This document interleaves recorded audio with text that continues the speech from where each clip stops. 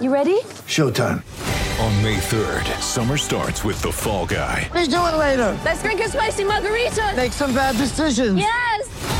Audiences are falling in love with the most entertaining film of the year. Fall Guy. Fall Guy? Fall Guy. That's what the poster said. See Ryan Gosling and Emily Blunt in the movie critics say exists to make you happy. Trying to make it out? Nope. Because I don't either. It's not what I'm into right now. What are you into? Talking. Yeah. The Fall Guy. Only in theaters May 3rd. Rated PG-13.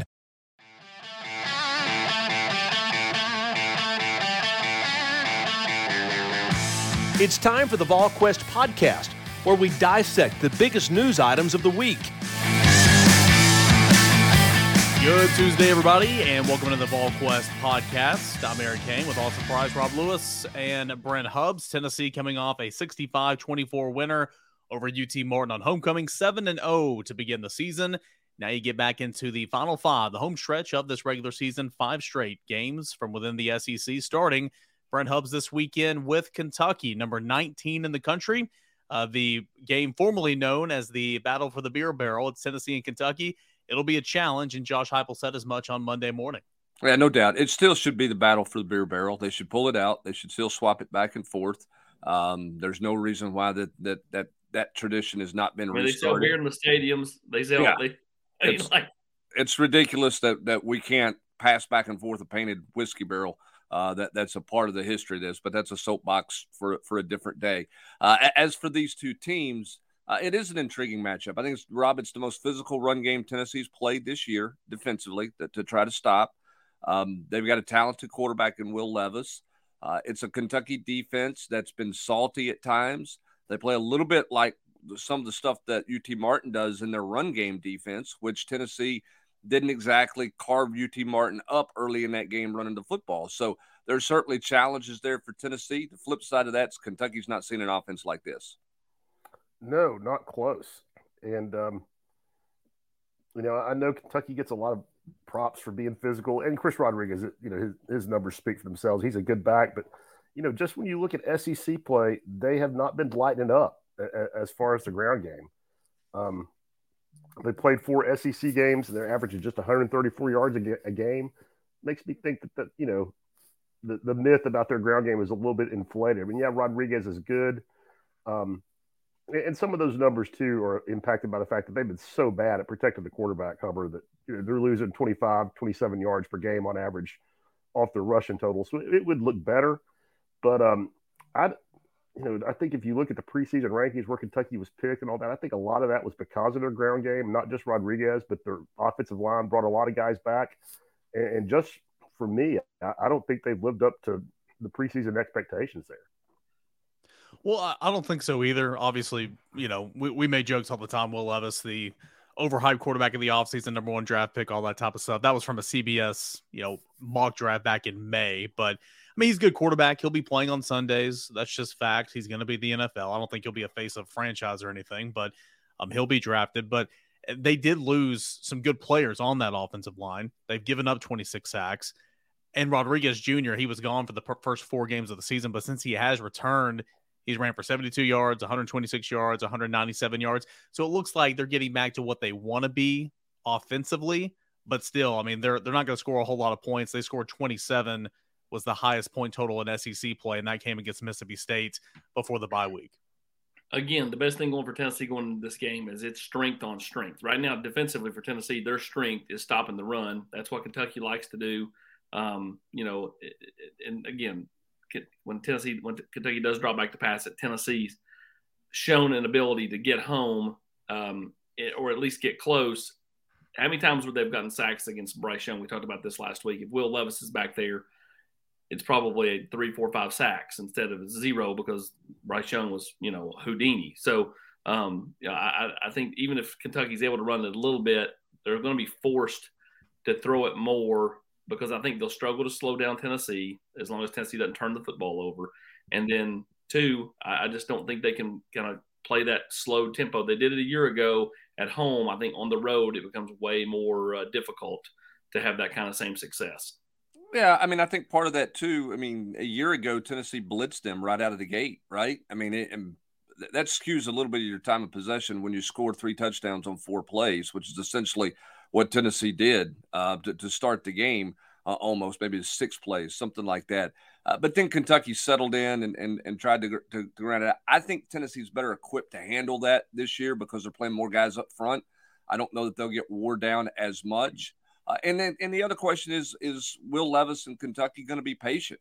Rob, how many offensive coordinators and head coaches have tried to be super aggressive because they feel like they've got to match Tennessee points for points? Are they going to be patient to try to really grind the game out and play it that way, or do they feel compelled they've got to play catch up and got to sling the ball around and try to catch up that way? So I think that's something that Tennessee's offense is dictating a little bit how other offenses are playing and calling football games right now. Yeah, I think it's going to be fascinating to watch her because Kentucky clearly wants to run the football.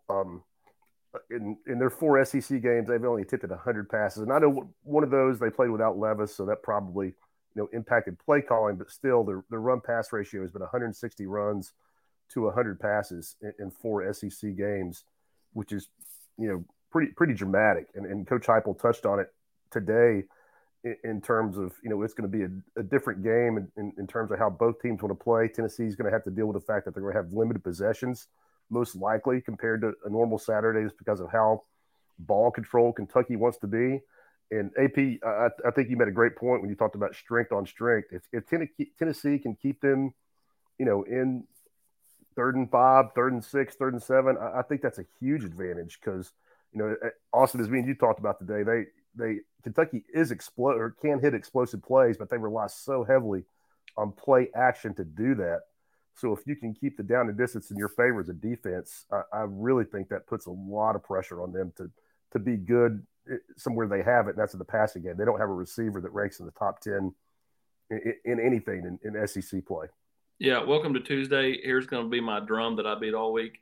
The only way Kentucky can play with Tennessee is if they get turnovers and if Barryon Brown makes some big plays in special teams. I mean, he's special with the ball in his hands. He's really, really good. I want to ask Hubs this. Hubs, what are your thoughts on if Jalen McCullough is not able to go or whatever? I mean, he's not, he's been around, but he's not practiced the last couple of weeks.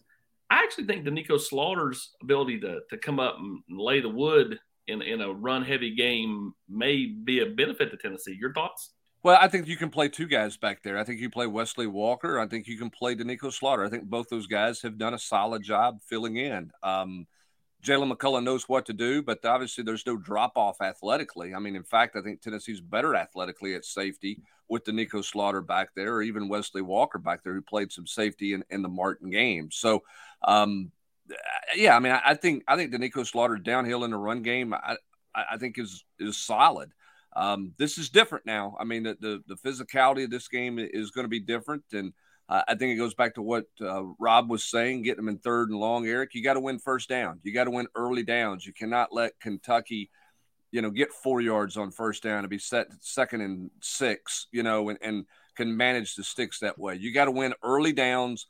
And then if you can do that, you got to do what you haven't been able to do very well this year, Eric, and that's win 3rd and long, get off the field. Tennessee's given up way too many of those. And Will Levis can throw it, but you got to get them into that situation and try to win 3rd and long, as opposed to Kentucky being in 3rd and 3, 3rd and 2 all night long. Yeah, Kentucky's 43% on 3rd downs is a pretty good clip. Of course, when you have a quarterback, that can make some things happen, that helps you on 3rd down. So another thing too, they play 3 different tight ends. Now, none of those guys are very aggressive in terms of being a guy they throw to a lot, but if you add them all up with the 3 different guys, I mean, there's 24 receptions on the season from the tight end position.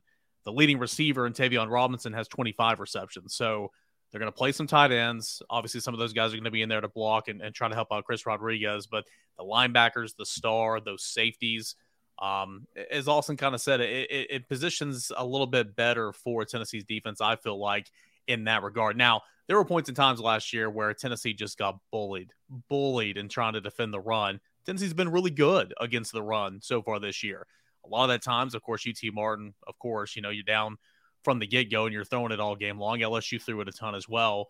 They're going to get challenged this week. How good is that run defense? But hey, it was pretty good against Alabama. Jahmyr Gibbs got over 100 yards, but that was it. So I'm intrigued, Brent and Rob, to see what this Tennessee run defense really is all about, because it's going to get challenged. Yeah, and another thing that comes into play there, where you can make Kentucky really uncomfortable, going to be a crazy environment, going to be another awesome home crowd. If Tennessee starts fast, puts Kentucky at down 14 points, 13, 14 points early, I think you got a real chance to get them out of their comfort zone offensively.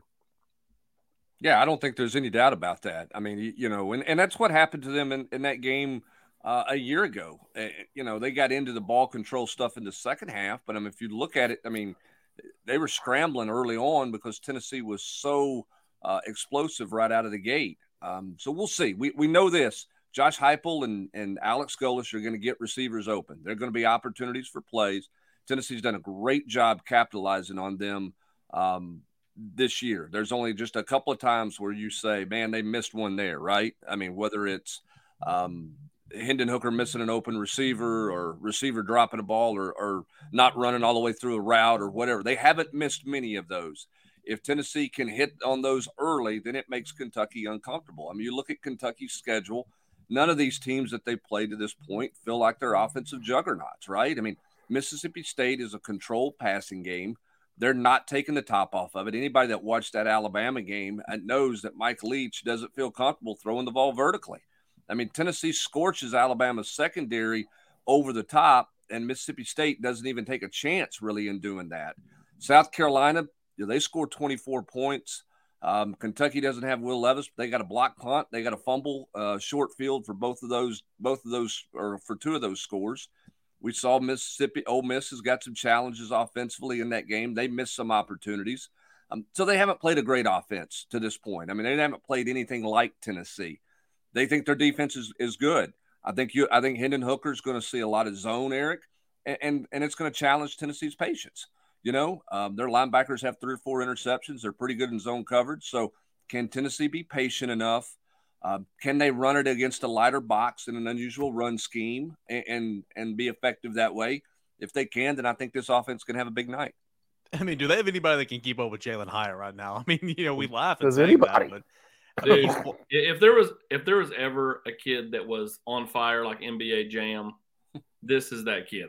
Geez. Think about it. Let's say Tennessee was to win next week in Athens and go to Atlanta. Tennessee would have 7 games left. 7. He's at 12 touchdowns through 7 with definitely 6, potentially 7 games left. Well, and he is on a heater. The old MLB slugfest. The guy's on fire at second base. And here's the thing too. He's on fire, and Hendon Hooker and Jalen Hyatt are in complete sync with each other. Joey Halsley told this story at the quarterback club on Monday that the last long touchdown pass that Hyatt caught against Alabama, the seam route that went for a touchdown to give Tennessee the lead back in that game in the fourth quarter. That's a check at the line of scrimmage. That was not a called play from the sideline. That was a check that Hendon Hooker and Jalen Hyatt both saw the coverage, both read it, both knew what was coming. They checked with each other, and you made the play there. The relationship those two guys have built on the field and kind of been forced on them a little bit with the injury to Cedric Tillman probably has made Hendon Hooker a better player. I don't think it's a blessing that Tillman got hurt. I don't mean that. But it's certainly helped Jalen Hyatt's production, and it's helped Hendon Hooker, I think, manage the game better and play the quarterback position better because he's not relying on one particular guy. And right now, he is in dead sync with Jalen Hyatt. And it also begs, how explosive are they going to be when they do get Tillman back and you've got Hyatt playing at this level? I'm sure there might be a little rust to knock off, but wow. I think the potential there is pretty exciting. Well, think about this. Tennessee, Hooker throws for right at 300 yards in a quarter of a half play, right? Eric, I don't have the stats in front of me. It's like 276 and a quarter and a half. 276 and a quarter and a half. And after the game, Austin, we're like, man, they got to get Brew McCoy going. They got to get Brew McCoy involved. And it's one of those deals where it's like they're throwing it at will. They have a bunch of riches in this offense with this system with what they're doing right now because of the quarterback play. What I think one of the most unique stats when you look at Kentucky's defense, just pull up the stat sheet, they have 10 sacks from 10 different players. There's 6 interceptions from 6 different players. It's a very balanced Kentucky defense, and they've been solid. But as you guys have pointed out, they have not seen, nor will they ever see an offense like what they're about to see against Tennessee in this football game. And back to the Tillman thing, Austin, obviously Josh Heupel not going to give anything away in press conferences. He's been getting close. We'll have to see exactly kind of where he is later in the week. But if Cedric Tillman were to be put back in the fold this week, again, there'll be some rust, there'll be some snaps, limitations there. But Ramel Keaton, he's the one that would be seeing his snaps go away a little bit. But what he's brought to this offense, I mean, there's still, in my opinion, there's going to be a place for him to be playing in this offense to where Keaton can spell Brew, Keaton can spell Tillman, not Hyatt, of course, but there'll be more of a balance amongst the 4 wide receivers. I mean, Tillman will get his snaps because he's an alpha and he's a dog. He's got to be in there, but I don't think Ramel Keaton's just going to disappear. No, he will not disappear. You're right. I think that what it allows is them to slowly bring Cedric along once he's re-entered into the lineup. Instead of 75 snaps, he plays 50 snaps, and Brew gets a break from time to time with Ramel Keaton as well. So I agree. I think Ramel's earned it and been too vital the last 6 weeks or so while Ced's been healing up. And again, Ced's trending the right way. He did a lot of running and cutting last week, but you just got to keep going until the end of the week, Hubs, and hope that you don't have any kind of setback. That's right now everything's trending the right direction for him to be out there playing on Saturday. Yeah, my question, though, Rob, is just what kind of condition is he in terms of how many snaps could he realistically play at full speed? What kind of cardio shape is he in? The guy's he's run some, but he spent 2 weeks basically on a push cart, right? And so you spend all summer preparing for this offense, knowing how much you've got to run. It doesn't take long to fall out of that kind of shape. How quick can he get it back, I think, is the question mark in terms of how many snaps could he go if the ankle's good enough to play on. Yeah, I would hesitate to guess that it probably wouldn't be the 75 or 80 that you normally get in this offense at wideout. So, I mean, and because of the way Keaton's played, I mean, you've got the luxury. You don't have to rush him back. I mean, like AP said, I think Keaton has more than earned the right to get his reps. He's certainly, not what Tillman is, but he's been a very solid SEC receiver with the opportunity that he's gotten. Rob, I know you have the matchup piece that'll come out later this week, but when you look at these individual matchups, I mean, Tennessee's passing game advantage over Kentucky's secondary, in my opinion. Tennessee's offensive line advantage over Kentucky's defensive front, in my opinion. Tennessee's offensive line, when you talk about winning the trenches, I mean, Tennessee's offensive line, and maybe not as physical against UT Martin as it was against LSU and Alabama, it's playing at a different level when you compare to the front seven over there on Kentucky. And a lot of times you can't really say that. Yeah, and I'm just by this point in the season, I'm just looking at SEC only stats. I mean, once everybody's played 3, 4, 5 games, and Tennessee's played, some pretty decent rushing defenses. Alabama was number 1 in the league when they came in last week, and they're averaging 224 yards a game. Went for around 450 yards against LSU and Alabama combined. I'd lean towards thinking Tennessee has a pretty big advantage there, and maybe I will have to reevaluate that at halftime on Saturday. But I think the ability of Tennessee to run the football and not just run it and put up numbers, but run it when they need to. I know AP asked Heupel about this on Monday. Just dramatically better in short yardage than they were a year ago, lining up and getting on 3rd and 2 or 4th and 1 and being able to convert against good teams. I think it has been one of the – I don't know if it's underrated because we've talked about it, but it's not as sexy to talk about as, Jalen Hyatt scoring 50 touchdowns or Hendon Hooker being in the Heisman Trophy race. But I think the improvement on an offensive line that brought back 4 guys that, were okay last year but weren't great, I think that's been one of the biggest stories of the year for this offense. Brent, you've consistently said the biggest story. One of the biggest stories in college football has been Jalen Hyatt, of course, but kind of a little mini arc, if you will, in this season. It's been the emergence and the versatility of the way that Tennessee's been using Prince and Fant. Now, I don't think he's going to throw another touchdown pass this year, but he could. But what they've been introducing, getting this up on tape, obviously using him in the offset eye fullback position, that's added something to this offense. Just another new wrinkle where we see just about another new wrinkle every single week from Josh Heupel and Alex Golesh. Yeah, I go back to Alex Golesh's first year here, one of his first press conferences. They were asking about tight ends, and he talked about the need for 3 tight ends. That they really wanted 3 tight ends, and they were trying to get a 3rd guy to emerge. And I'm sitting there going, wait a minute. this offense is not about tight ends. I know you were at Iowa State. You threw it to the tight end some, but this is about, wide receivers running around everywhere deep down the middle of the field. But the more you look into this offense, it's a 3-wide offense with a tight end.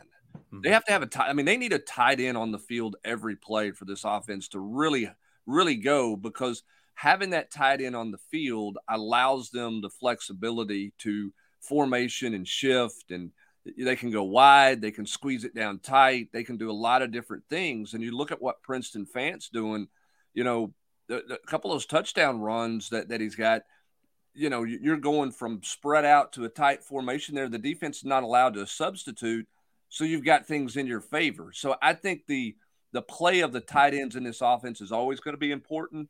I'll give Princeton Fant this. Now, he dropped a touchdown against UT Martin. He could have had a throw-in and 2 rushing and a touchdown catch. But since that fumble in the opening possession in the Florida game, Princeton Fant's been a much better football player. He has played more physical, I think. I think that one kind of woke him up, hacked him off, whatever, got him going. Tennessee's incorporated him. He's been important to this team, and he's going to be important to this team the rest of the way, because the flexibility that having a tight end on the field gives this offense and what it can do to challenge defenses. As Alex Golis said last week, it just creates different pictures for the defense to have to look at, and right now they're doing that because of the play they're getting out of the tight end position. Get ready for the greatest roast of all time, the Roast of Tom Brady, a Netflix live event happening May 5th. Hosted by Kevin Hart, the 7-time world champion gets his cleats held to the fire by famous friends and frenemies on an unforgettable night where everything is fair game. Tune in on May 5th at 5 p.m. Pacific time for the Roast of Tom Brady, live only on Netflix. When you need mealtime inspiration, it's worth shopping Kroger, where you'll find over 30,000 mouth-watering choices that excite your inner foodie. And no matter what tasty choice you make, you'll enjoy our everyday low prices, plus extra ways to save, like digital coupons worth over $600 each week. You can also save up to $1 off per gallon at the pump with fuel points. More savings and more inspiring flavors make shopping Kroger worth it every time. Kroger, fresh for everyone. Fuel restrictions apply. Tennessee's clicking. We'll see if they'll continue to click against Kentucky. It'll be a night game, 7 o'clock on ESPN. Tennessee looking to go 8-0 and 4-0 in SEC play. Look back at the SEC slate from this past weekend, Brent. Yeah, Texas A&M, they got beat by South Carolina. South Carolina jumped out to a big lead in that football game. Yet LSU storming the field because it took down number 7 Ole Miss 45-20. Does that answer some questions a little bit about it, if Ole Miss is for real, if Ole Miss is actually a contender to maybe challenge Alabama in the West? Yeah, well, I mean, I think we knew we were going to start to learn about Ole Miss because they were going to get into the meat of their schedule, and they're starting to get into it. And this will be tough sledding for them. They're not dynamic enough on offense. Jackson Dart's not Matt Corral. They can't do some of the things they want to do on offense. I think the story of that game for me is Jaden Daniels and LSU. Rob, I mean, here's a guy that when Tennessee played Jaden Daniels, I thought he was so gun shy about throwing the ball down the field that everything was staying underneath him. And all of a sudden, somebody's got him convinced it's okay to throw the ball vertically. And they've got those receivers kind of engaged in playing right now. They've the quarterback play for them against Ole Miss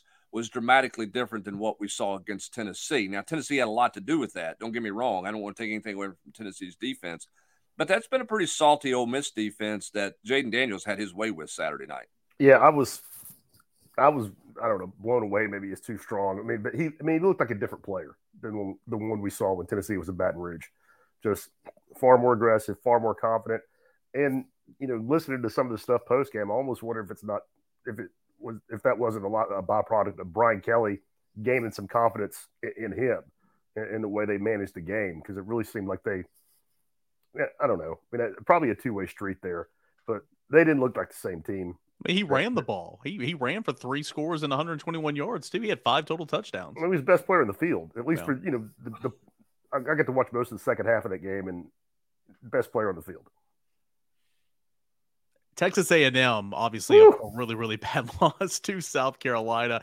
It's given Shane Beamer something else to dance about. Hey, think about this, Austin. If Arkansas's place kicker doesn't bounce one off the very top of the upright, where is this A&M team right now? They're not very good, but where are they? 2-5. Woo. Or if KJ Jefferson doesn't fumble, going in right before halftime, and they run that thing back 99 yards. Yeah, I mean they are a train wreck on offense, and for a guy who's known as a supposed quarterback guy, there's not any growth at that quarterback position right now. Yeah, I mean, Jameis was obviously really, really good, and then they had Kenny Hill. His last year at Texas A&M was really good, but before then he was just kind of pedestrian. So I mean, I'm with you. I mean, the shine has been off Jimbo in my opinion. I know they had that great recruiting class. I know we all know why they had that great recruiting class, but he's parlayed that into just some bad. And again, we've seen it here for the last several years. When you're not good at quarterback and you don't have a quarterback, you better be just dominant everywhere else. And you're not going to win. They're not dominant enough everywhere else to make up for how pedestrian they are at quarterback. Yeah. Missouri State's past Vanderbilt. Go ahead. South Carolina did everything they could to give Texas A&M every opportunity to win that game. I mean, it's not like South Carolina was by any means dynamic at all. They had a kickoff return for a touchdown. They struggled offensively all night long. A&M had multiple possessions with opportunities and just couldn't do anything offensively. I mean, neither one of those teams offensively did anything to make you go, okay, they're starting to figure it out a little bit. Hey, greatest atmosphere in all of college football, though. Sandstorm. Go ahead, Eric Kane. Yeah, I mean, Haynes King's not a very good quarterback. I thought he was going to be really good a couple years ago. It's not shown so far. Vanderbilt comes up short against Missouri, and then Alabama gets back on track 30-6. I mean, just an easy breezy type game. Yeah, I mean, again, and coaches are killing me doing this. I posted this, and I know the kicker missed the field goal afterwards. But Rob, I'm dumbfounded at this, and I guess it's analytics and it's the big binder notebook. But when you're on the road and you have an opportunity to take an early lead, what happened to the notion of taking the early lead to try to settle your team in? Mississippi State has a nice opening drive. They run it better than you think they're going to run it, better than they thought they were going to run it. It's stalled out. And they go for it there, and then all of that is for naught. And all of a sudden your sideline goes, Billy Napier did the same thing in Knoxville on that opening drive where he bypassed on points, elevated the crowd into it. The idea that you're just going to not take three and settle into the game early in a game is just crazy to me right now in college football. I mean, coaches have gone bananas over fourth down. I mean, they've just kind of lost their mind on fourth down, in my opinion. Yeah, I agree. And Coach Heupel got asked about analytics on Monday, and I thought he had a good response. And I mean, he's like, that's certainly important. We certainly look at all that, but he also stressed that he felt like it was really important that you occasionally be able to put the numbers aside and just have a feel for the game, about the flow of the game, what's happening during the course of the game, where you're at, despite what all the algebra may say. And I think that's a great example. Hubbard Leach not, declining to take points in that situation. I also think it's probably a byproduct of what we've been talking about with Tennessee. I mean, I think Mike Leach is looking at Bryce Young and Alabama thinking, they're going to score, 35, 40 points. We're not going to beat them kicking field goals, and maybe got away from what he normally would have done in that situation because he was afraid of their offense. And then, heck, he goes for it on his own 30-yard line in the second quarter, essentially ending the game there. I mean, I go back to Josh Heupel in the LSU game, Eric. Tennessee's up 7-0. They got that second drive going, and it stalls out. And instead of going for it on 4th and 4 or 4th and 5, whatever it was, he kicks the field goal to get a 2-possession lead. I mean, he wanted to go for it, but thinking big picture, a 10-point lead was a big deal at that point in the game. He took points there. I think analytics get in the way sometimes of gut feels of football games. And I think Coach Heupel was addressing that when he met the media on Monday. And more proof in that game against LSU. You had LSU that could have, they were down in the football game at that point, but you could have took some points there on 4th and whatever it was from the 10-yard line. You like to go for it. And that was the Butte stumble play where he was stopped short. And then right before halftime, Booty, whatever. Everybody called him Butte for 2 years, so it's gonna take a minute, just like that Garantano situation. Vescovi and Vescovi. Yeah. Right? Nonetheless, but I mean, coaches have just lost their minds on 4th down because Tennessee got points right before half there too. Rob started wanting to be called Rob Luis, and so now I have to adjust. All right, I want to talk some recruiting here in just a moment, but looking ahead at the rest of the SEC slate for this weekend, Tennessee and Kentucky, of course. I mean, any chance Florida Georgia be in the game? I would say no. The Dogs are 22.5-point favorites. Ole Miss and A&M probably your best bet in terms of a good football game on the slate this weekend, Brent. I don't think so, Hubbard. I think Ole Miss may go in there and just pound them into submission. I just think that Ole Miss can score and Texas A&M can't. Yeah, I mean, I don't. I mean, at this point, I don't know how you think Texas A&M is going to suddenly be able to put a bunch of points on the board. Now, Jackson Dart can't throw interceptions. I mean, he's got to avoid the interception bug for sure. If he can not turn it over, then I think A&M has a hard time scoring. And DJ Durkin will be motivated in this game for Texas A&M. He and Lane did not exactly mesh well in Oxford. So, now that he's running the defense down at Texas A&M, I think he'll be motivated with his group. Tennessee, of course, a lot of success on the field right now, and it's translating to the 2024 recruiting class. 224 commits in the span of a week. The last one, of course, coming Friday night, late in the 11 o'clock hour Eastern time. You had Caleb Beasley, priority in-state targets, longtime Tennessee favorite, goes ahead and commits to that 2024 class. AP, I think that's one that can really spark some things. We talk about this talented in-state class of the Boo Carters of the world, the Gories of the world, and, of course, his teammate, Edwin Spillman. That's a good get for Josh Heupel. Yeah, it is a great get, for Josh Heupel. And I think a lot of momentum with those in-state kids in 24. Still a long way to go.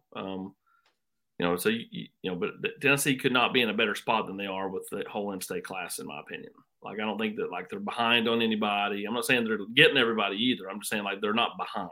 And they're in a really good spot. They built a lot of momentum with those kids.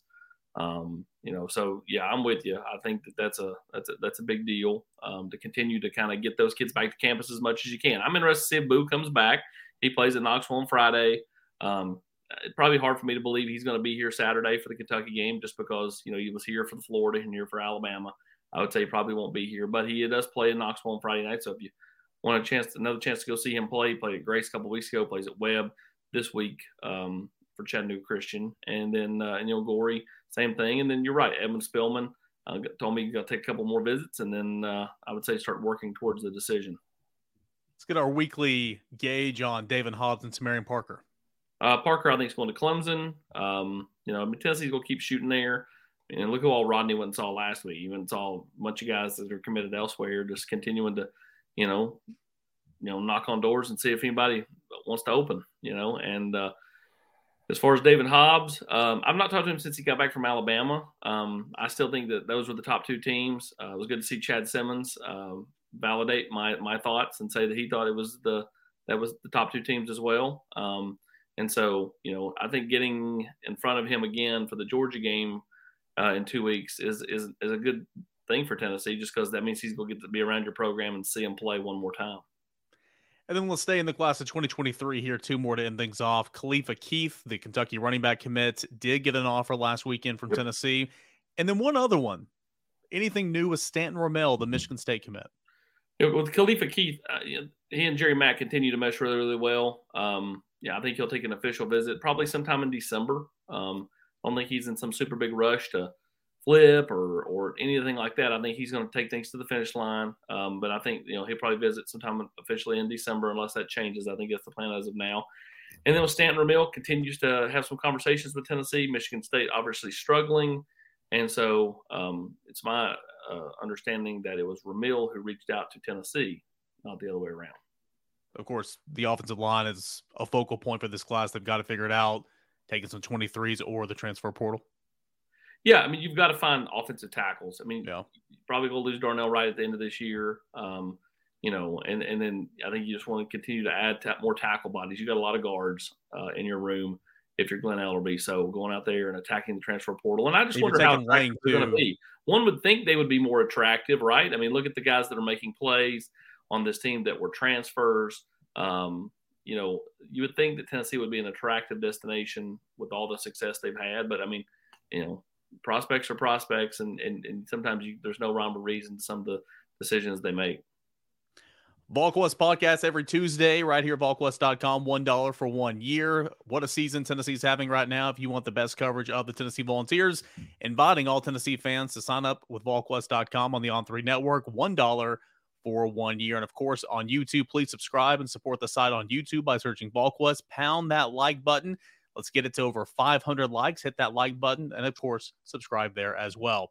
Plenty of Tennessee and Kentucky preview coverage coming up the rest of the week. VolQuest.com. And as always, for Austin Price, Rob Lewis, I am Eric Kane. Appreciate you guys for hanging out with us here today on the VolQuest podcast. VolQuest.com.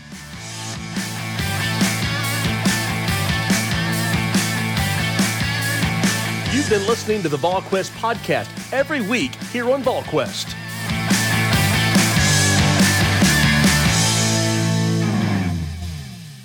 Hey guys, it is Ryan. I'm not sure if you know this about me, but I'm a bit of a fun fanatic when I can. I like to work, but I like fun too. It's a thing. And now the truth is out there. I can tell you about my favorite place to have fun. Chumba Casino. They have hundreds of social casino style games to choose from with new games released each week. You can play for free anytime, anywhere. And each day brings a new chance to collect daily bonuses. So join me in the fun. Sign up now at ChumbaCasino.com. No purchase necessary. VGW Group. Void where prohibited by law. See terms and conditions. 18+.